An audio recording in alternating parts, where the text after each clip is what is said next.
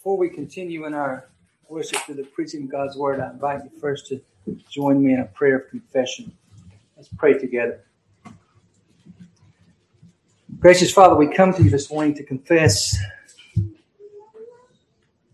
our great need, moment by moment, for you to give us capacity to know you, to worship you, to adore you, to exalt your name. We are frail in and of our own strength. We have no capacity to worship you rightly. You have called us to yourself. You have ransomed us from death to life. You have given us the gift of the indwelling Holy Spirit, presently residing with your people in fullness. Yet we struggle with sin. And so you teach us to confess. You teach us to be a people of confession, that we are aware of our frailty. Lest we walk in arrogance. Lest we lose our power over the flesh granted to us moment by moment by the indwelling Spirit. So we come to confess our great need for you. We come to confess our weakness and ask that you would help us to know you more fully, that you would take your word and instruct us, that we might worship you well, that we might be a reflection of your glory, that we might edify one another and treat one another with koinonia, sweet fellowship that is true only in Christ, and that our light might shine into a lost and darkened world. We ask these things in the name of Christ. Amen. Well, this morning we're going to return to the book of Acts, and we'll begin to delve into chapter 19. We'll be looking at chapter 19, verses 1 through 7. And the title of this morning's message is The Incorporation of John's Disciples into the Church, that being John the Baptist. So look there with me, and we'll read through the first 7 verses. Now it happened while Apollos was in Corinth, Paul passed through the upper country and came to Ephesus and found some disciples. And he said to them, "Did you receive the Holy Spirit when you believed?" And they said to him, "No, we have not even heard whether there is a Holy Spirit." And he said, "Into what then were you baptized?" And they said, "Into the baptism of John." And Paul said, "John baptized with the baptism of repentance, telling the people to believe in him who was coming after him, that is, in Jesus." And when they heard this, they were baptized in the name of the Lord Jesus. And when Paul had laid hands upon them, the Holy Spirit came on them, and they began speaking with tongues and prophesying. And there were in all about 12 men. Now, leading up to these verses here in chapter 19, as we worked our way up through chapter 18, we were constantly reminding ourselves that Acts is a book of transition. And that's important for us to know here, because when we think about Acts being a book of transition, at the heart of that is this reality that doctrine is foundational. And so we're reminding ourselves not to found our doctrine on a book of transition. Do we find true doctrine there? Yes. Is it complete and full? No, because it's a book of transition. It's telling the history of the church at a pivotal time in history when the church is moving from the old covenant into the new covenant. And there are transitional aspects in that particular time that are unique to that particular time. Are there aspects that we see recorded in Acts that are eternal and full for the church from beginning to end? Yes, there are. But are there transitional aspects? Yes. And we ran into a few of them in chapter 18. We found Paul in transition, right? We also found another Hellenistic Jew, Apollos, in transition. I believe those two were kind of building us up for this big transition right here. We're going to find some Gentiles there in Ephesus. And they too are in transition, for they were followers of John the Baptist. And we'll look at that. But sound doctrine is central to the health of the church. And that's been our pattern here. It's nothing that we came up with ourselves. We've just looked back through Scripture and through church history. And the reality is this: if you ground the body of Christ in sound doctrine, if you equip the saints with sound doctrine, they will be compelled by the Word of God to go forth and do the work of ministry. So it's not my job to go you forth or prod you this way or classify you and categorize you and place you in this group that I think you should be in for this particular ministry. No, you're gifted by the Holy Spirit, and the Spirit of God takes the Word of God and compels you to go forth. My role, and not mine alone, but my role in part with other men, is to equip you. And ladies, when you have time together, older ladies, mature ladies in the faith, you would equip the young. Likewise for the men when we're gathered separately. Corporately, there's men in this church that have a role along with me, and that is to equip you to do the ministry of the gospel. So as we think about that, we think about looking at the books as we should. Not normative for Christian doctrine, but Christian doctrine in transition. There's transitional aspects here to the book of Acts. And by the way, if there were not, then we have to pick and choose, right? Because everything we find in Acts, if that's the norm, if Acts is the norm for Christian doctrine from the beginning to end, then we're going to have to pick and choose, right? Because are y'all going to take Nazarite vows? Not everybody's head is as nice and beautiful as mine. You can't all shave your head and carry your hair around for a while until you can make a vow and make an offering somewhere, right? You going to do that? We have to think about that. No, this is transition. If we're not, we got some decisions to make. If this book is not a transitional book, if it's the norm for theology, then we have some theological problems because signs and miracles become normative. Open revelation becomes normative. Apostolic office becomes normative and ongoing. All is in play. If the book of Acts is, but it's not. This is a transitional period. The old covenant is fading away, and we're seeing that in space and time. And the Spirit of God has come now fully at Pentecost on His church. Has the Spirit of God always been present with His people from beginning to end? Yes, that is true. But now in history, now and here as recorded in space and time, the Spirit of God has come now fully indwelling all believers there at Pentecost. And the old covenant, as the book of Hebrews tells us, is fading away. And the new covenant is being established in Christ. And that establishment is marked off uniquely in history with the coming of the Holy Spirit on all His people in complete fullness. We see that happen at Pentecost there in Acts chapter 2. Now, as we look forward, we're going to see that there's little mini Pentecosts coming along. And we're going to run into one right here. And we've seen a little mini Pentecost before, after Acts 2. And I believe we mentioned it in our Bible study this morning. I believe there was some talk of it. But after Acts 2, there was another little mini Pentecost. Do you remember what it was? We've seen a couple.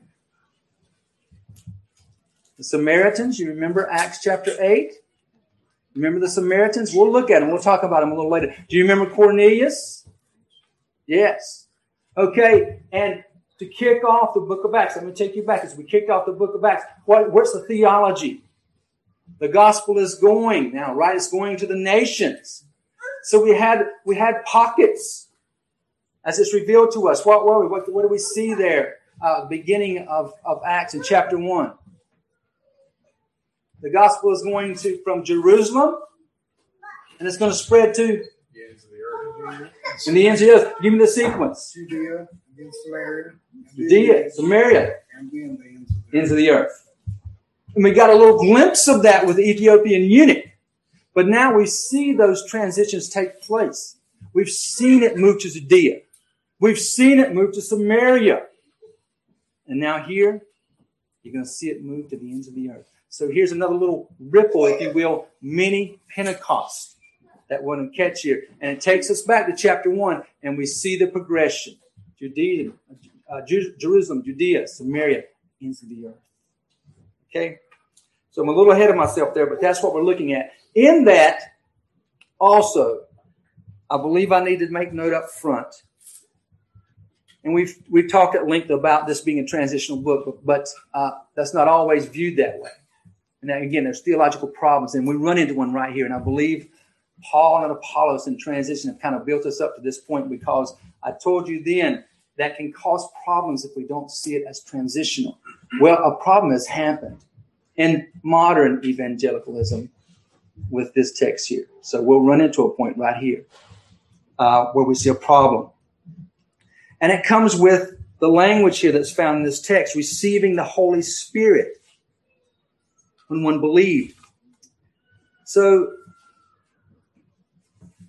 when Paul asked this question here, these disciples, and again, they're called disciples, but the scripture tells us that they're disciples of John the Baptist. So that clarifies something for us there. They're not disciples of Christ. These are not followers of Christ. They're followers of John the Baptist, much like Apollos. But in verse 2, Paul asked them a question. This is a great question. And again, we'll get to this in more detail, but he asked them if they received the Holy Spirit. And they said, no, we haven't even heard of the Holy Spirit. Really, who has an ESV? You might have an ESV. Really, the best translation comes from the ESV. Somebody read that for me. It has the ESV. There, I'm sorry. On verse 2, the end of verse 2. Did you receive the Holy Spirit when you believed? And they said, no, we have not even heard that there is a Holy Spirit. Okay. Where that comes saying we haven't even heard that there's a Holy Spirit, but we haven't even heard that the Spirit has been given yet, is a real literal translation. That the Spirit has not been given. So, we'll talk about this. But certainly they're disciples of John the Baptist, so they've heard of the Holy Spirit. They're aware of the Holy Spirit. But they're not aware of the Holy Spirit arriving on the scene in humanity, in space and time, in history. And again, we'll build up to that. But when we find this language here in Scripture, this believing disciples and then not being aware of the Holy Spirit, and then he asked in verse 3, into what were you baptized? They say they were baptized into John's baptism, one of repentance, anticipating. And then in verse 4, Paul says, John baptized with baptism of repentance, telling the people to believe in him who was coming, that is Jesus. And when they heard this, they were baptized in the name of the Lord. So we seems to be there could be a view here of seeing these as genuine followers of Christ, disciples of Christ, believers of Christ, who receive the baptism of the Spirit sometime later, after their conversion. So a gap, if you will. Now, in the early 1900s, a theology arose on our continent, Pentecostalism. And they viewed this text, and others, but primarily this text, as a reason to see the Holy Spirit coming later, after conversion. Now, maybe there's a presence of the Spirit for all believers, but there's a blessing of the Spirit that comes later. And it comes through human effort. The person is to do something in order to try to have this, what's referred to as second blessing. The second blessing of the Holy Spirit in a more powerful way. And it's often marked then by the speaking in tongues and prophesying. Now, this arose again in the early 1900s here. Later in the 60s, you heard language of charismatic.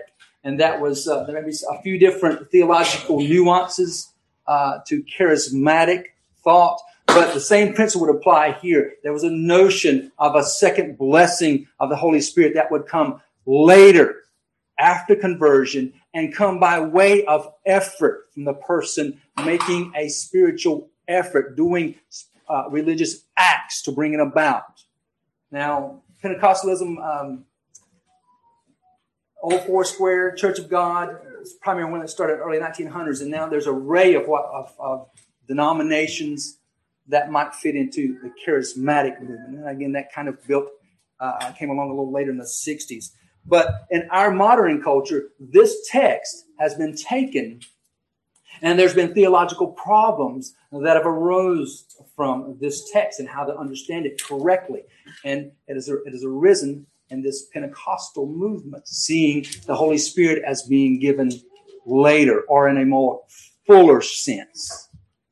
And again, the key thing here being because of effort from the person to do something in and of themselves to bring it about. Now, I want to say up front that the Spirit of God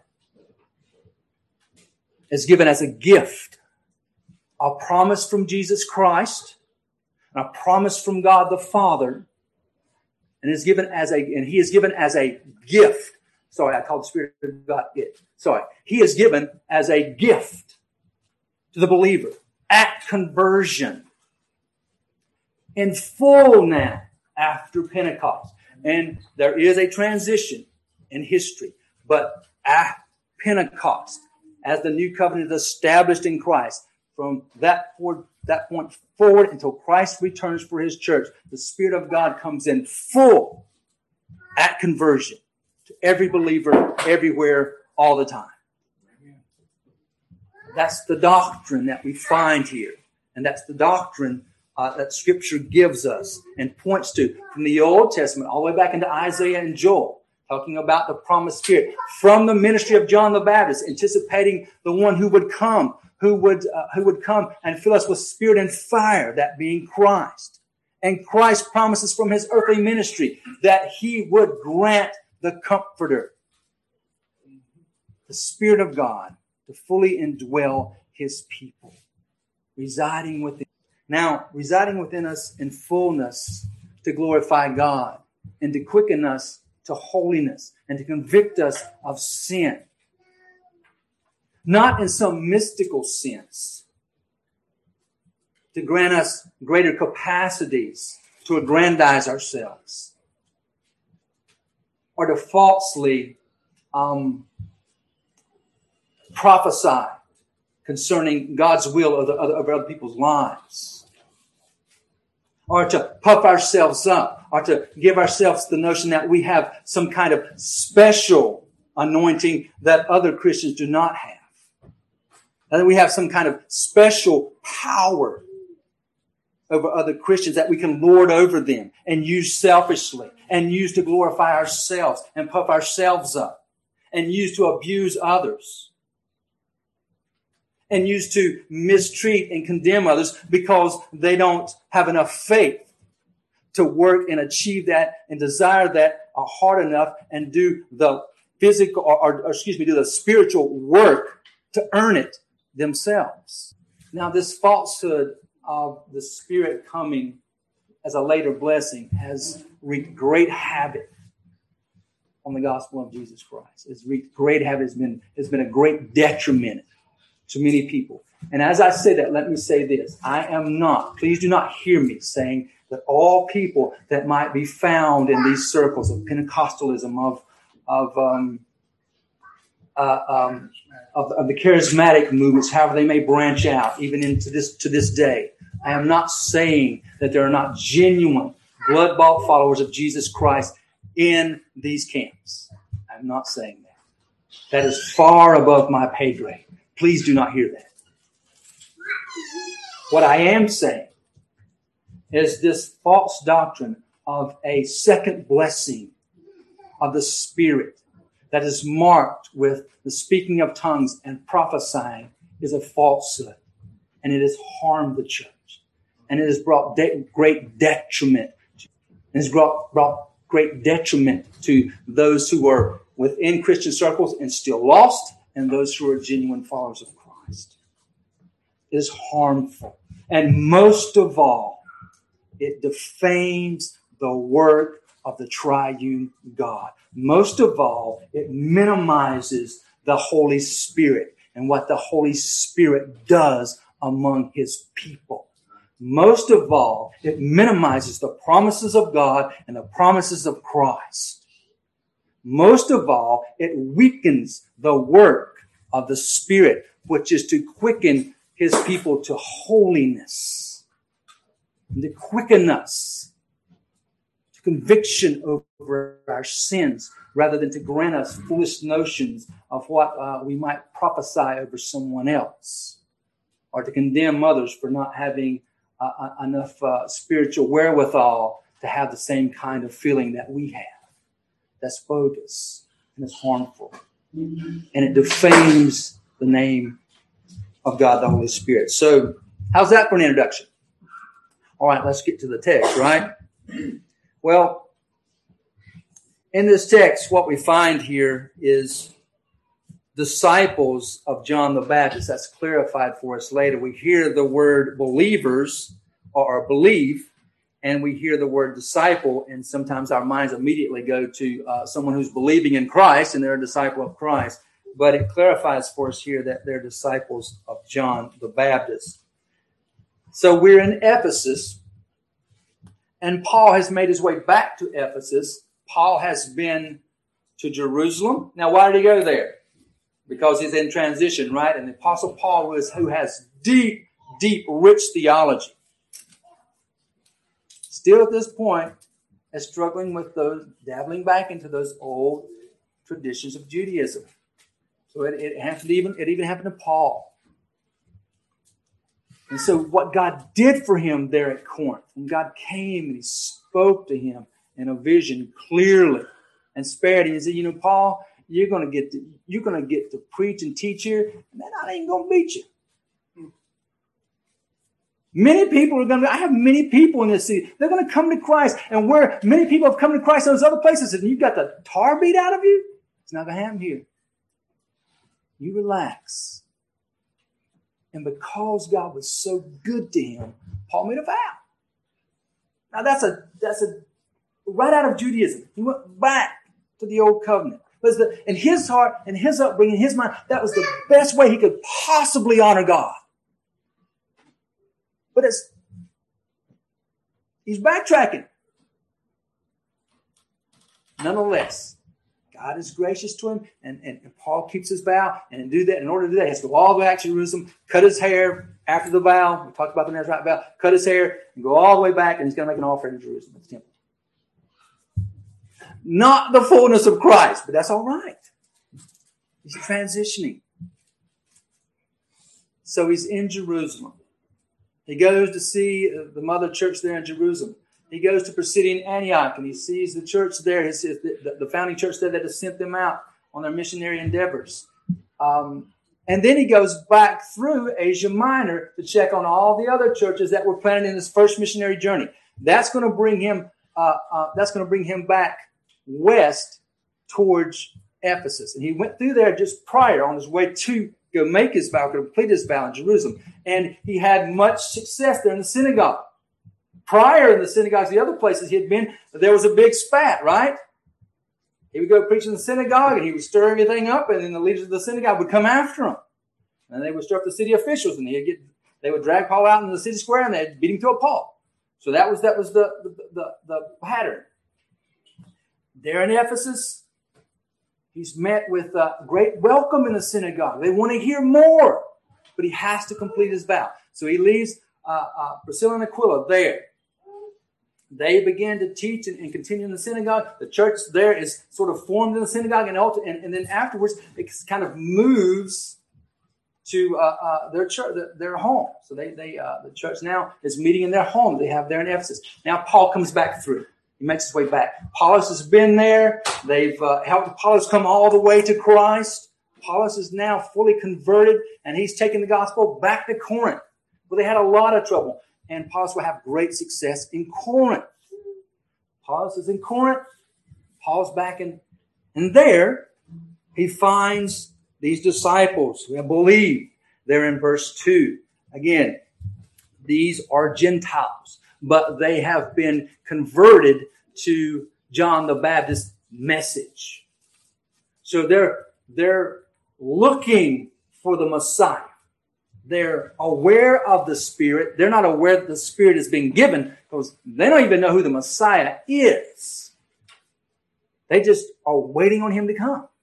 And so Paul here, he comes and he asks the perfect question here. And so here I want to bring your attention to the gospel investigation. He asked the perfect question in this context. And there in verse 2, he says, did you receive the Holy Spirit when you believed?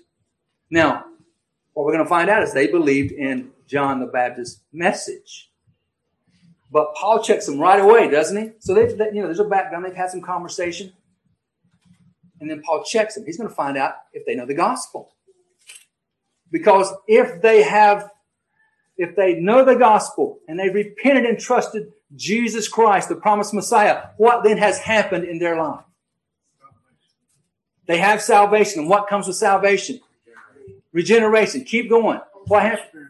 The Holy Spirit indwells them how? Partially? In fullness. So he checks them right away, doesn't he? I'm going to find out if they're believers. Because if they're believers, whoa, something happened in their life. And I know exactly what it is. The Holy Spirit indwelt them. And they know it for sure, there's no doubt. If you're sitting here as a blood-bought believer in Jesus Christ, there's struggles with sin. There's doubt. There's anguish. There's fear. There's all the struggles of the flesh. But there's a resounding truth within you. God, the Holy Spirit, resides within you, and you know it. You know it as sure as you're sitting here. Every true believer does. That happens. It's a spiritual reality. It is a gift from God to every believer. And the Spirit indwells us in fullness. And we don't emotionally line up with that every single moment, every single day. But and Paul knew they would know it. So he asked them, you receive the Holy Spirit when you believe? So behind that is, what are you believing in? Who are you believing in? Where are you in this mix? Because we're in transition. And they said to him, no, we have not even heard whether there is a Holy Spirit. And the Greek translation, and the best translation of the Greek here is, we don't even know that the Spirit has been given. We weren't aware of this, that the Spirit has been given. They know of the Holy Spirit, certainly. Again, they were disciples of John, and John said clearly that the Spirit of God would come. The one who would come after him would give them the Spirit of God with fire. Matthew 3:11. I baptize you with water of repentance. This is John the Baptist here. And after me comes one who is more powerful than I, whose sandals I am not worthy to carry. He will baptize you with the Holy Spirit and fire. They knew that. They just didn't know the Holy Spirit had been given. They didn't know that Christ had come. They didn't know the details, if you will, about the Holy Spirit in context, in history, at that moment. They didn't know. Now, if they were Christians, they would have known, right? They would have known exactly what he was asking. And they would say, yep, but they're not quite there yet. They're still followers. And so he continues there in verse 3. He said, into what then were you baptized? And they said, into John's baptism. Well, he's just filling out the perfect question here concerning salvation. If they knew, it would be because if they knew what he was talking about in terms of being baptized in the Holy Spirit, they would know because the Spirit of God would have already indwelt them. Romans 8:9. You, however, are not in the realm of the flesh. This is talking about the true believer. Romans 8:9. You're not in the realm of the flesh, but you're in the realm of the Spirit. If indeed the Spirit of God lives in you. And if anyone does not have the Spirit of Christ, listen, they do not belong to Christ. They're outside the faith right now. And this is how Paul finds out. He simply asks them, the Spirit of God. What about the Spirit of God here? Have you received the Holy Spirit? So if you're all the Pentecostal language out there, all the charismatic language out there, let me ask, have you received the Spirit? So I want to ask you, if you received the Spirit, if you're a genuine blood-bought follower of Jesus Christ, you better believe I have. Praise be to God. Yes, He has dipped down and saved this wretched sinner. He has snatched me from spiritual death and placed me into spiritual life in His kingdom. And He has given me the gift of His Holy Spirit who indwells me forever. Praise be to God. Absolutely, I've received the Spirit.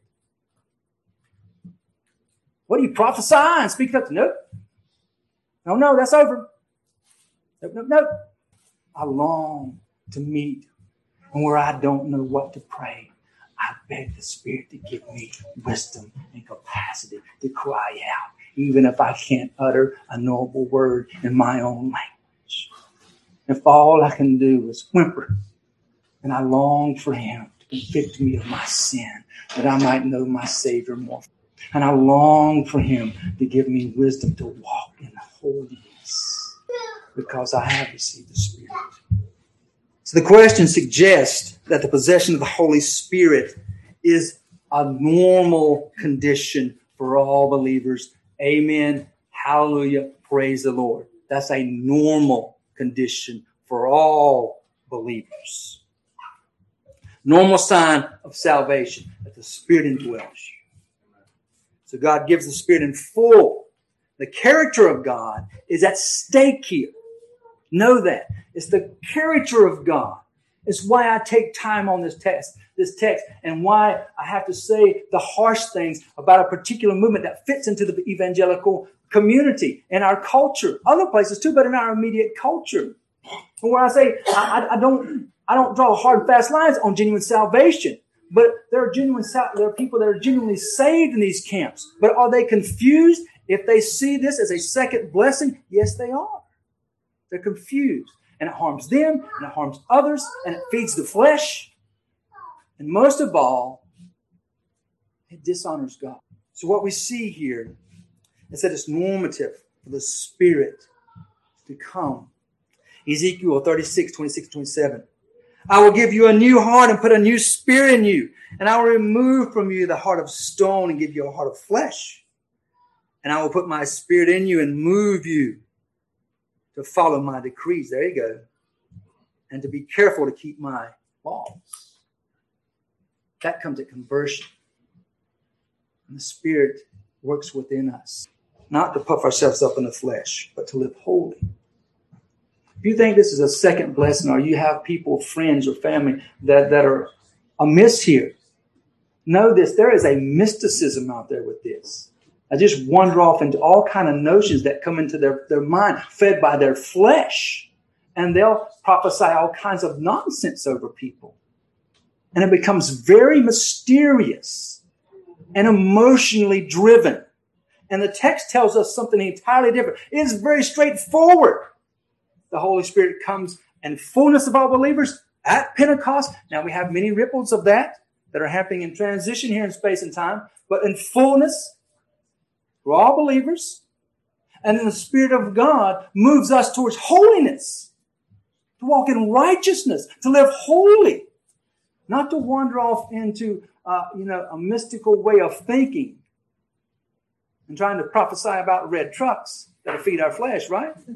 Or wander off on journeys. Their emotions are so riddled with this falsehood. Where your mission field is right before you. You don't have to wander off on some journey to find where the Spirit is leading you. He's leading you. If you wake up the next day, He's leading you to walk in holiness right where He's put you. Go to work and be holy. To say to Him, no. Literally, we don't know if the Holy Spirit's been given. And so He goes on there. And He says, in verse 3, into what then were you baptized? And again, they say into John's baptism. Now that clears it up for us. All right? That's how we know. That clears it up. So they've been baptized into John the Baptist baptism. And what was his baptism? We found out about that in Matthew 3:11, right? He's baptizing them into repentance. All his followers he's baptizing into repentance, anticipating his message of the coming Christ. So they're taking on a baptism that says we're repenting in preparation to meet the one who is to come, to know of the one who is to come, the one who can cleanse us fully before God the Father, the promised Messiah. We're awaiting that promised Messiah that John the Baptist talked about. So the sovereign work of God is going on here. And these disciples, these Gentiles. Now Paul picked them back up on his way back into Ephesus. After he had been on a journey on a Nazarite vow. He should have been on. But he'd been on a journey on a Nazarite vow. Is God still good to him? Oh yeah, by the way, he comes in and encourages the church at Jerusalem. Fills them in, a little details. Goes back to Pisidian Antioch, fills them in, encourages all the churches that's been planted on the first missionary journey on the way back. And then as he's coming back into Ephesus, because they've welcomed him the first time, they're waiting for him to come back. They can't wait to hear more from him. He just happens to run into these disciples of John, Gentiles, that have been brought into the circle of John the Baptist ministry. Gentiles. And now he's going to tell them, isn't this glorious? In a transitional book. Now he's going to tell them all this winding around. He's made a Nazirite vow and all this process. And still the sovereignty of God is working through these folks and all their frailties of transition. Hey, can I get an amen somewhere? Doesn't that happen to us? And here we are, and the Spirit of God has carved these guys out. Now 12 of them. He carved them out.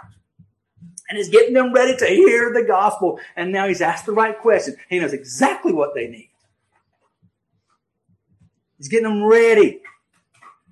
They're looking for the promised Messiah. And that's exactly what happened. They find him. And God brings his man to these disciples of John the Baptist. And he gives them the gospel. Now, what did he ask them?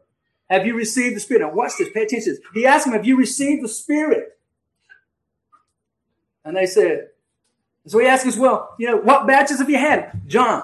So he knows. They're prepared. Wonderful. Praise God. Sovereignty of God at work here. But he knows they're outside of Christ. So what does he do? Since they haven't received the Spirit, does he talk to them about the Spirit? No. Do we see that in the text? Pay attention to this. Do we see that in the text? What does he do? Notice this.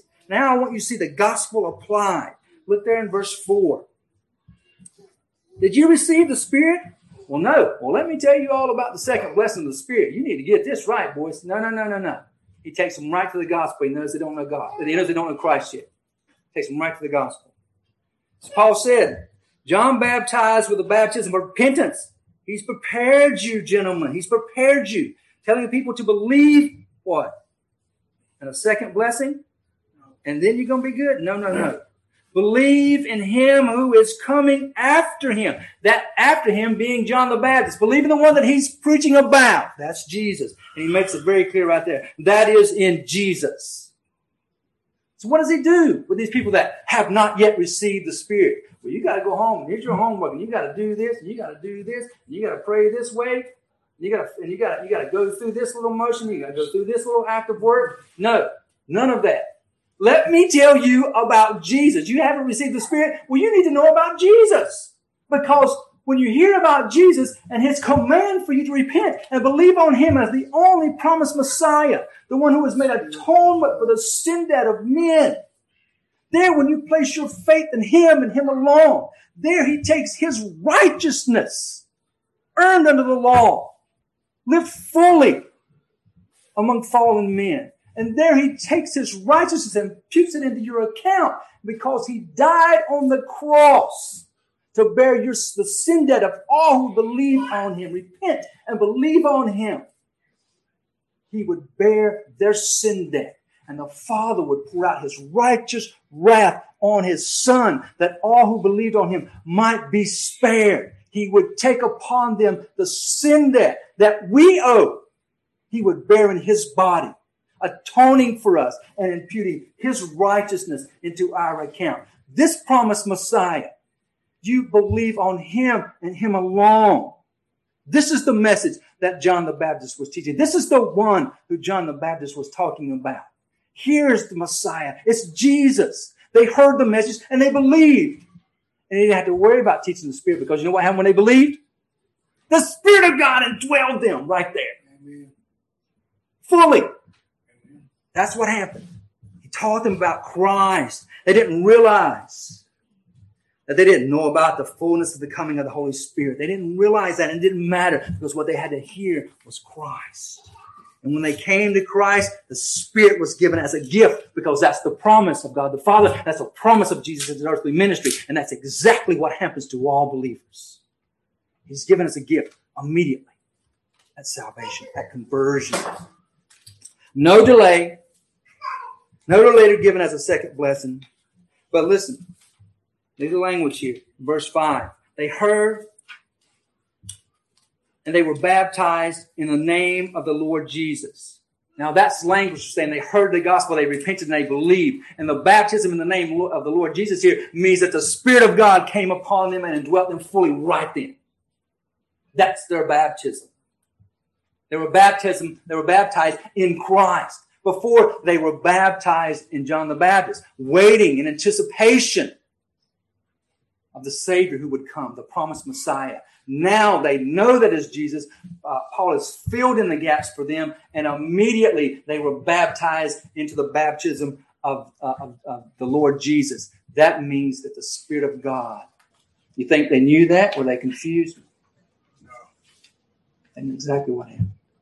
Now, that brings us to verse 6. Remember, this is the gospel applied, but it's applied in transition. So look at verse 6. And when Paul had laid hands upon them, the Holy Spirit came on them, and they began speaking with tongues and prophesying.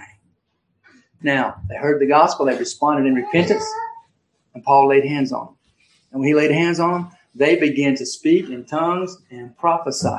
You say, well, wait a minute, Brother John, what's this all about? Well, you're looking at a third wave of Pentecostalism right here. A biblical Pentecost. One Pentecost. And this is just a ripple effect of what happened at Pentecost in history, in space and time. Now, here's what is taking place. One, Paul lays his hands on them, so he identifies with them. They're what? Jews from Jerusalem? Gentiles from where? Go back to Acts 1. What would this be categorized in the process? They're Gentiles from where? The ends of the earth. So this Jewish believer lays his hands on them, but that's identification. The Spirit of God has indwelled them. They respond to the gospel, and he lays his hands on them. And they prophesy then. They speak in tongues and they prophesy. And the prophesy here is probably an exalting of God, a praising of God in a known language. So they're prophesying of God in a tongue. You say, well, that sounds sort of charismatic to me. Well, here's what's happening. Do you remember in Acts chapter 2, there in Jerusalem, when the Spirit fell? And those believers there in Jerusalem were speaking in tongues and prophesying. And that was a marker, a spiritual sign of the Spirit coming in fullness, right? Do you remember the Samaritans? Remember? Jerusalem, Judea, Samaria. Do you remember in Acts chapter 8 when we got to the Samaritans? And they believed, right? All that happened, they believed. They even had Simon the sorcerer there, and he wanted the Holy Spirit, but he wanted it for fleshly endeavors, right? And what happened there? He was cursed and sent away. Now, that's something we need to keep in mind when we start thinking about the second blessing and how people use that for the fleshly desires and puff themselves up and lord themselves over others. Look back to Simon and see what happened. The Spirit of God is not sold out. He's not a gun for hire. But what about the Samaritans that believed? Now, here's the question. Did the Spirit of God, be careful with this, did the Spirit of God come upon them right away? They believed. Or was there a gap? Just like we see here. Was there a gap in space and time? Be careful. What happened? Come on, it's chapter 8. It wasn't that far ago. Did the Spirit come upon them right away at conversion? There's a little delay here to what happened. What happened and why? Well, they waited for the apostles to get there, right? And then when the apostles got there, the apostles laid their hands upon them. And immediately the Spirit of God entered into them. And the sign of that was that they prophesied. They spoke in tongues and they prophesied. Now, what was happening there was now all of the Jews and now the Samaritans. And were they lovey-dovey with one another?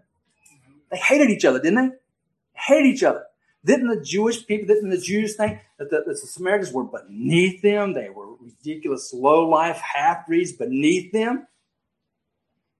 Is that how they viewed it? Now, is that right? No. But is that how they viewed it? Now, are we, just a quick note here. Are we, for space and time, supposed to look back on them and just condemn them as horrible, evil people because they had a wrong thought about people concerning their ethnicity?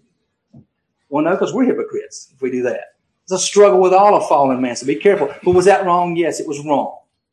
But we shouldn't lord that over and think, all these Jews, they were just awful, so awful. How could they dare degrade these people because of their ethnicity? Well, they were fallen and they did it. So what happens here? God waits till he gets them all together. And the Spirit falls upon the Samaritans, just like it did upon the Jews in Jerusalem. So there is a little gap in space and time. But it's because God's bringing them all together, because this is a book in transition.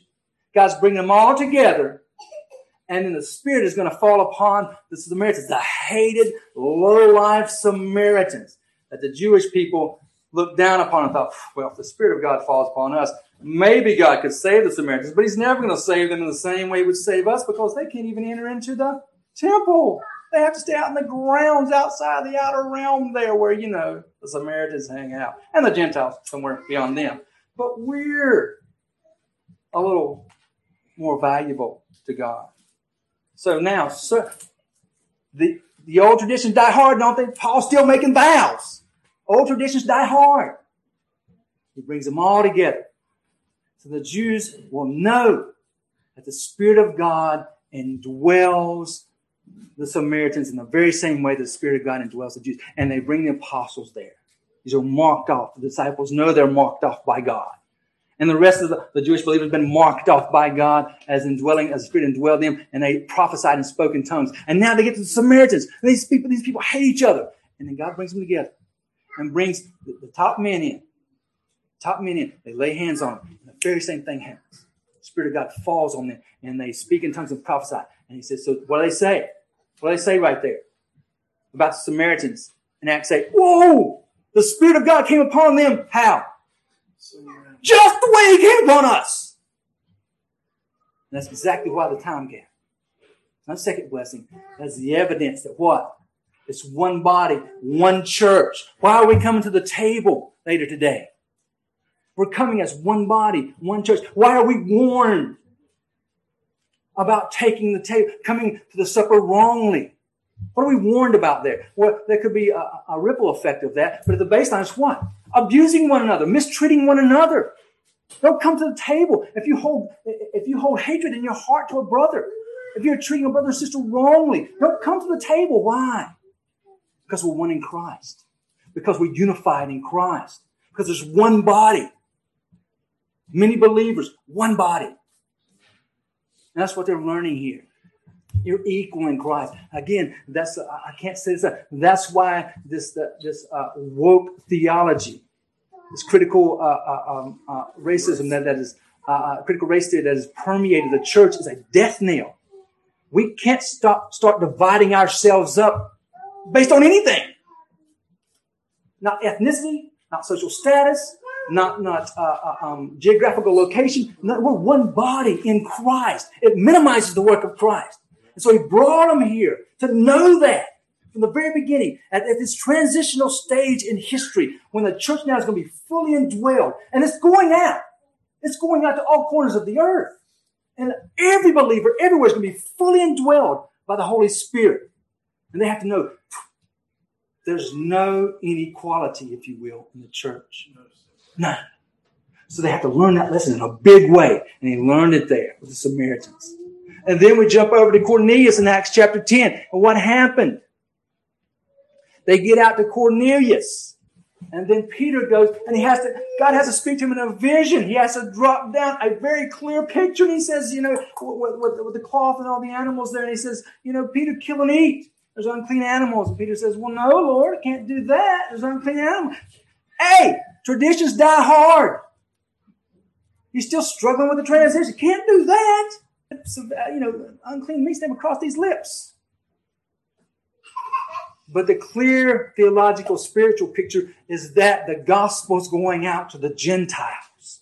And what you saw as unclean, God makes clean. The gospel is going to the Gentiles. And it's not going through Judaism. It's going straight to them through faith in Jesus Christ. Straight to him. So he goes and he speaks to Cornelius, and his whole family, his whole household comes to Christ. And then they're filled with the Holy Spirit and they prophesy and they speak in tongues, right? And what do they say? What happens there in that context? What the Jewish leaders say there with Cornelius and his household. Now that's full-on Gentiles, man. We're pushing the edge of the earth now. That's full-on Gentiles. What do they say? The Spirit of God fell on them just like He fell on us. Why? Why? Because there's no diminishment of anyone in terms of being indwelled equally with the Spirit of God. No dimensions in that regard. We're all unified in Christ. We're all followers of Jesus Christ. We're all fully indwelt by the Holy Spirit. So now we fast forward to our brothers here, our Gentile brothers here in Ephesus. That's the capital there. That is Gentiles they get. Now he finds these guys. And the Spirit of God falls on them. And the point man apostle for the Gentiles is right there with them. And he's as Jewish as you can get. The contrast in ethnicity would be like me, Kendall, and Chris sitting out there in Kenya. We look a little different. We have a little different background. Or I said Kenya. I was thinking about Kenya. I met somebody from Kenya. I'm sorry. Uganda. I met somebody from Kenya the other day. We stood out a little bit on the outside. There's absolutely no difference between us and our brothers and sisters there in Uganda. We were unified in Christ. There's absolutely no difference between Paul and these Gentiles here. And just so they'll know it, they prophesied and they spoke in tongues. And Paul recognized what? Oh, the Spirit of God just fell on these Gentiles at the end of the earth. Okay, just so you're theologically tracking here, little mini, just a little mini Pentecost right there. A little extra little wave of Pentecost right there. We just picked it up. Why? Because we're hard-headed, right? It's hard for us to learn. So now we got 3 of them, 3 phases. Now, what was told there in Acts 1:8, that was clear prophecy of God, is now you see that come to its fruition right here. There's your end of the earth. And how are they marked off? By being filled with the Holy Spirit, and prophesying and speaking in tongues. That was a sign that the Spirit of God had indwelled these Gentiles just like He indwelled the Jewish apostles and all other Jewish believers. And that was because there was to remind them in a very clear and unique and poignant way that there is unity in the church. We're all unified in Christ. Now, that was a temporary sign. Okay? That's no longer necessary. This is transitioning from the old covenant to the new covenant. That was a temporary sign, that being the speaking in tongues and the prophesying. And it was marked off each phase of Pentecost to go from Jerusalem, Judea, Samaria, and the ends of the earth. And in every phase, they were marked off together. Jew, Gentile, unified in the very same way. Everybody involved would know, hey, the Spirit of God fell on every group there in the very same way. And that was a unique temporary sign of possessing the Spirit and a unique transitional period. By the way, right here, you're looking at the last time that happened. You never see it again. You know why? Because this was a temporary sign. Temporary. To mark everyone off as equal in Christ. It's done. It's done. That's the last we see of it. Now, what's the permanent manifestation? If we're all equal in Christ and the Spirit of God fully indwells us, well, what's permanent manifestation? Well, Alexander McLaren gave us a little rundown here. Now, this is not all-encompassing, but it's nice to think about. So, the permanent manifestations of the Holy Spirit are this: holiness. That's the foundation. Holiness. You want to know if the Spirit, if you receive the Spirit, if you have, then you desire holiness. That's what's left in your life, holiness. You're not chasing after some tongue. You're not chasing after some capacity to prophesy something about red trucks. You're pursuing holiness. He continues on there. Consciousness of sonship. Now, I love that. Oh, we talked about our enemy. Doesn't our great enemy want to tell us that, the Son of God doesn't even care about you. You're just a lowlife. You can't walk with God. You can't honor God. You're a horrible Christian. You think you're a Christian? You're a horrible Christian. But what is central in the Spirit's work in our lives is a consciousness of sonship. We're sonship and daughtership. We're sons and daughters of the one true God. Co-heirs with Christ. Now, does that puff us up in the flesh? No, that should humble us to no degree. That should move us along for holiness, that we might worship Him rightly.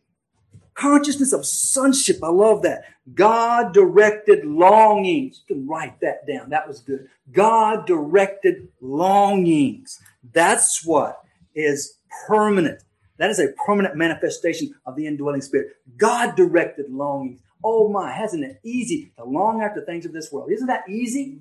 Oh my goodness, it is easy to long after things of the flesh. That's easy. You know what the Spirit of God is doing in you? If you're a Christian, the Spirit of God is moving every fiber of your soul to perpetually, continually long after things of God. God-directed longings. And religious illuminations. That just simply, let me just boil that down. It simply means the Spirit of God is always taking you to the Word of God and teaching you to rightly divide it in its context. You don't have to be a Rhodes Scholar to do that. The Spirit of God does. He's better than a Rhodes Scholar. The Spirit of God does that in your life. You say, well, I'm just a little country boy out here in the middle of nowhere. I just kick rocks down the road. Me too. The Spirit of God indwells you, man. Dear sister, the Spirit of God indwells you. And you have God-honoring longings. He will take you through Scripture and He will work you over and you will get it. Now, do we have, we have all this, right? Do we have blind spots? Yes, we do. But we're longing to have them opened up and illuminated to us. We're walking in humility and we're loving God's Word and we're staying in it. And the Spirit of God is maturing us in the faith. And we're going to go to the supper. Okay, bear with me. I'm going somewhere and it's going to a close. All right? Religious illumination. And here we go. And victory over the flesh. You see that? Victory over the flesh. That's what the Spirit of God does in you. Victory over the flesh. Know that and love that.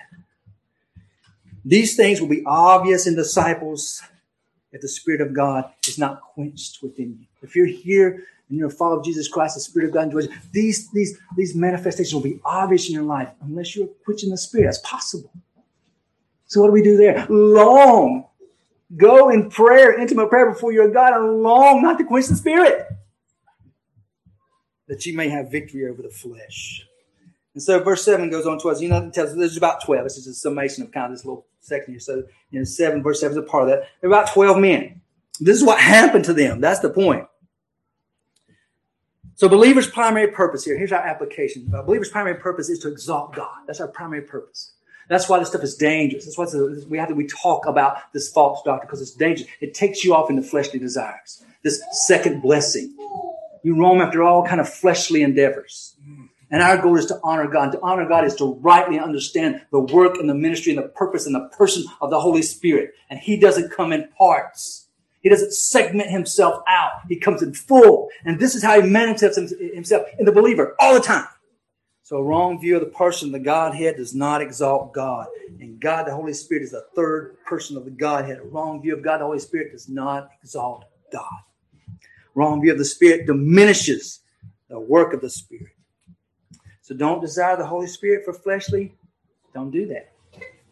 You can quench the Spirit. The Spirit is given freely and fully by God for the glory of God. It's not for fleshly desires through human effort.